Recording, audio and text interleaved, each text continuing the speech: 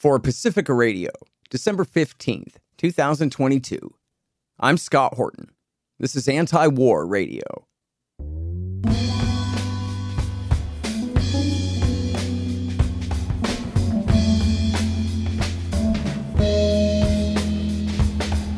All right, y'all, welcome to the show. It is Anti-War Radio. I'm your host, Scott Horton. I'm editorial director of antiwar.com and editor of the new book, Hotter Than the Sun, Time to Abolish Nuclear Weapons. You can find my full interview archive, more than 5,800 of them now, going back to 2003 at scotthorton.org and at youtube.com/Scott Horton Show. And you can follow me on Twitter at Scott Horton Show.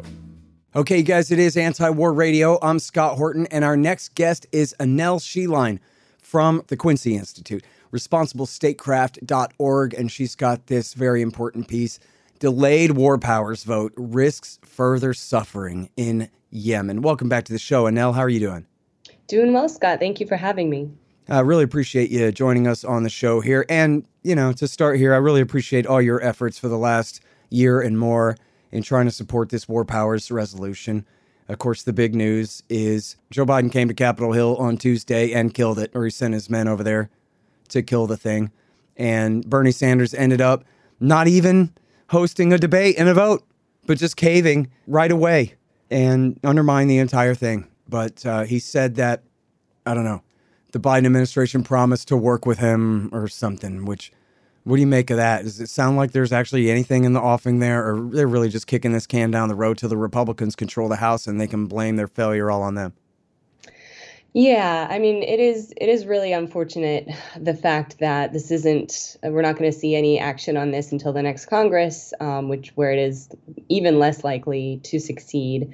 But, the reality of this, unfortunately, was that Bernie really didn't have the votes. There in the past, when the War Powers Resolution successfully passed, all Democratic senators voted for it. This was back in 2019. And this was partly because it was a vote against Trump. Jamal Khashoggi had been murdered in October of 2018. And there was all of this public outcry that, why is Trump so buddy-buddy with the Saudis?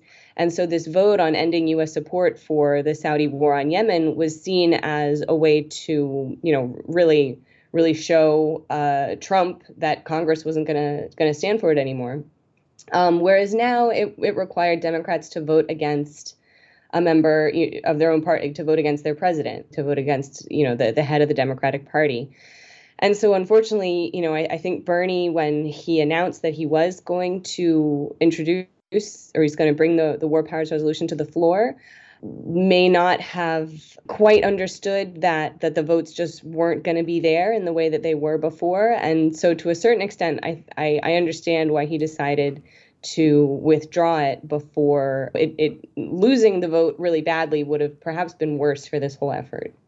Yeah, possibly. And although, I think I believe him when he said that he had the votes on, a few days before. But then I think what happened was the Biden administration came and made it clear that they don't want this passed, that he'll veto it, et cetera. And so that cost them 10, 20 votes right there. That was their margin.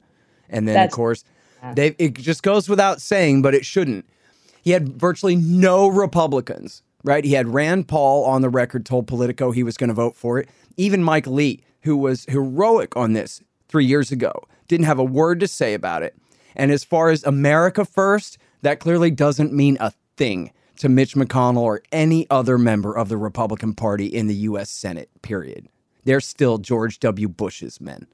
It's really unfortunate that we didn't see more Republicans, because to a certain extent, this could have been a way for the Republicans to show Joe Biden, like, hey, we don't like what you're doing on Yemen. We're going to, try and come out against the position your administration is taking. But as you said, I think both parties, the Democrats and Republicans, remain fully committed to sort of the American war machine and the military industrial complex, which does fund members of both parties pretty equally. Yeah. And, it's funny because I saw someone on Twitter mention this, and I think maybe this is true, in a certain way anyway, that unlike Iraq or Afghanistan or Syria, where we're just pouring money in, just destroying wealth, that this one is actually a net plus, at least for American companies and the U.S. government, in that the Saudis are willing to pay full price for every bit of the help that they get. And so they look at this like a win-win-win, as long as you don't care about human lives in Yemen from the point of view of their royal family and our royal family and our military industrial firms. This thing is perfect. Yeah, and we're likely to see more of this dynamic, unfortunately. If Washington has learned anything from the forever wars, it's that you do need to outsource your war fighting. So America, not that there was huge public opposition to the wars in Iraq and Afghanistan, but eventually, 20 years in, people finally were sort of wondering, why are our service members still over there in Afghanistan dying? And so increasingly, we are going to see, especially wealthy countries like Saudi Arabia or the Emirates, they'll buy American weapons and they'll buy the security commitment that entails, and they will fight these wars on their own using their own money and their own service members. Although often they do then bring in foreign mercenaries, especially from places like Sudan, for example. That was definitely the dynamic in Yemen, including child soldiers, aka slaves. Right. Yeah. It's and to a certain extent, we've heard the U.S. saying this for a long time, that we want our Middle East ally or partners, security partners, to take on their own security, which on the one hand is good. We don't want the U.S. being dragged into these conflicts to fight wars on their behalf. But unfortunately, thus far, we're still seeing the U.S. being dragged in. We're seeing the U.S. continuing to provide this assistance to Saudi Arabia. It's seen as this is crucial for preventing the Saudis from going over to China. But, President Xi was just in Riyadh for several days last week. They've signed mountains of investment agreements. And, China is the Saudis' biggest consumer of oil. It's their most important customer. So this notion that we can't lose the Saudis to China is it's kind of too late. I mean, the Saudis see China as the future. As is the case for much of the world. And I think what needs to happen now is the American foreign policy establishment just has to adjust to this new reality where we live in a multipolar world. And we just have to ask, to what extent do other countries' interests still align with our own? And I would argue U.S. and Saudi interests are no longer so aligned. And we need to reconsider some of the support that we provide them. Yeah, absolutely. Hey, y'all, they've got great deals on weed at thehempspot.com. The Hemp Spot specializes in Delta-8 tetrahydrocannabinol instead of Delta-9, so they can send it straight to you anywhere in America. Recently, a friend moved and didn't have a guy in his new town, but then he heard about the hempspot.com on my show and was saved, figuratively and literally, because if you use the promo code Scott, you get 15% off every order and free shipping on any order over $100. Legal jams, bud, gummies, and the rest in your state. Thehempspot.com. Spell the THC. Hey, y'all, Scott here. Let me tell you about Roberts & Roberts Brokerage, Inc. Who knew? Artificial bank credit expansion leads to price inflation and terribly distorted markets. If you've got any savings left at all, you need to protect them. You need to put some, at least, into precious metals.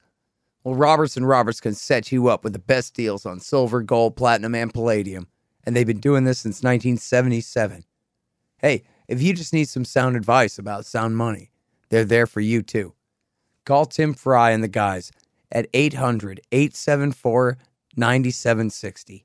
That's 800-874-9760. Or check them out at rrbi.co. That's rrbi.co. You'll be glad you did. All right, I'm talking with Anel Sheline from ResponsibleStatecraft.com. And now, so back to this vote here.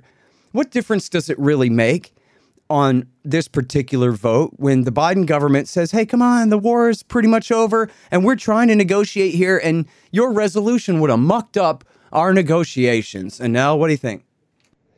Well, I mean, the whole premise of this, that the U.S. needs to continue to enable Saudi airstrikes is what's really so sort of alarming about it, because the Biden administration is saying there's these negotiations ongoing. We're trying to get the Saudis and Houthis to sign an ongoing agreement.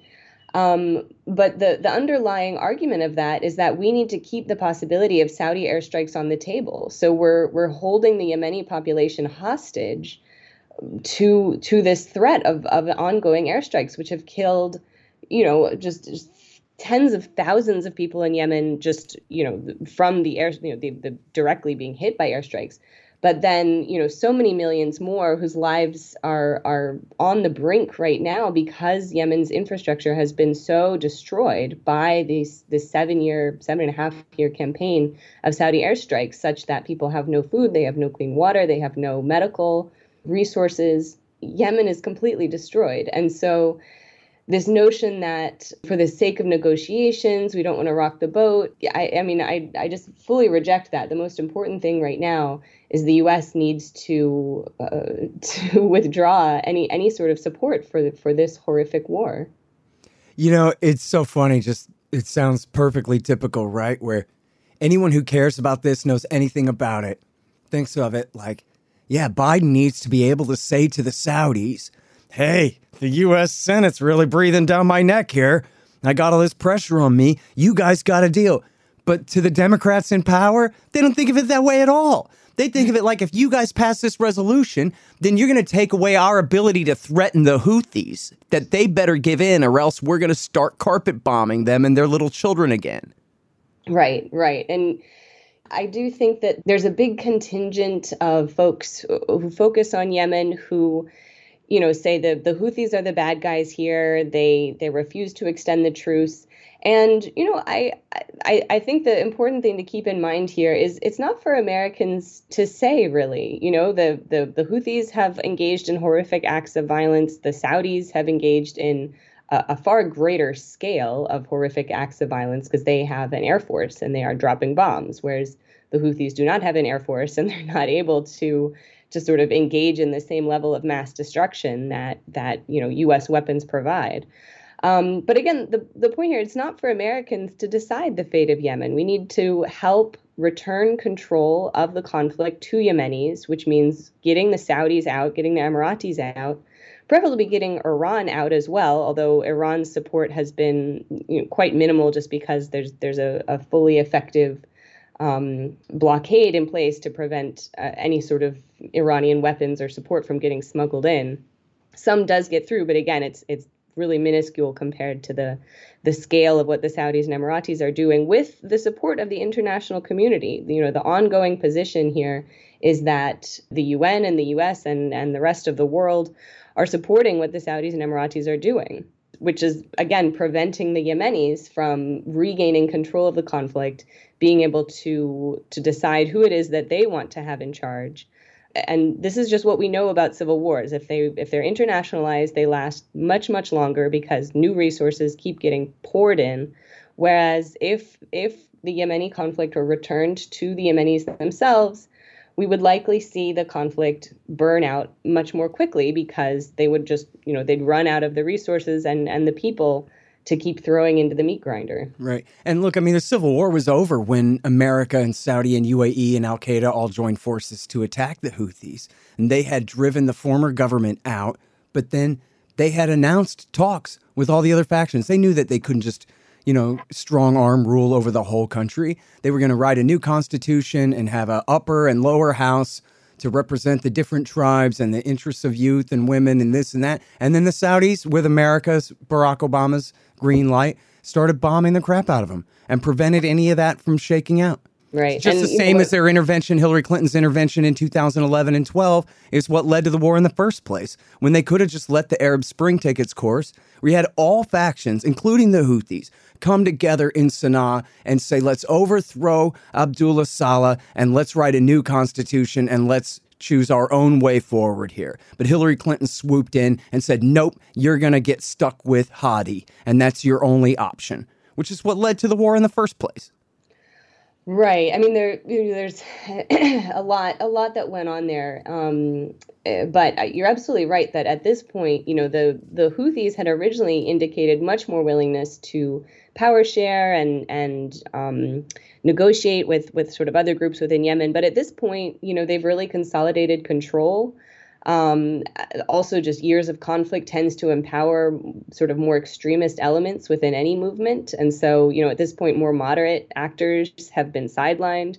And those who keep saying, no, we have to just keep fighting, or we've got to take the hardest position, they keep being proven right, because, the Saudis keep bombing, or had been up until this, at this point. Just to update everyone, the truce has held for the most part. The official truce expired in October, but we haven't seen a massive resumption of trans-border violence, at least. So Houthis firing at the Saudis, or the Saudis dropping bombs in Yemen. So, this is really good news. But like I was saying, at this point, we do have a Houthi movement that is much more radicalized after so many years of war. And we're not as likely to see them sort of adopting the more conciliatory positions that they had taken 7 years ago. Right.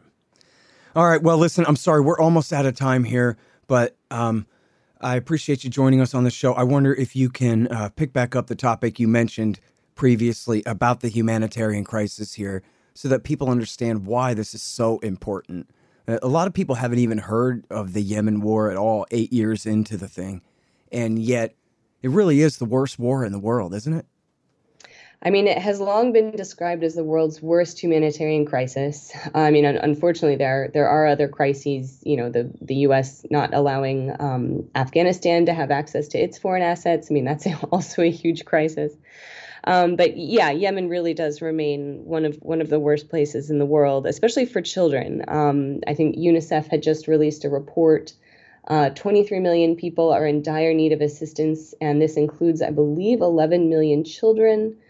And just, as we know, when in circumstances of lack of adequate food, it is often the youngest that suffer the most. And this is why we do see those horrific images of little babies and children in Yemen just dying of starvation. And this war has really had the greatest toll on them, on the children. All right, you guys, that's Anel Sheline. Sorry we're all out of time, but please go and read her great article at responsiblestatecraft.org.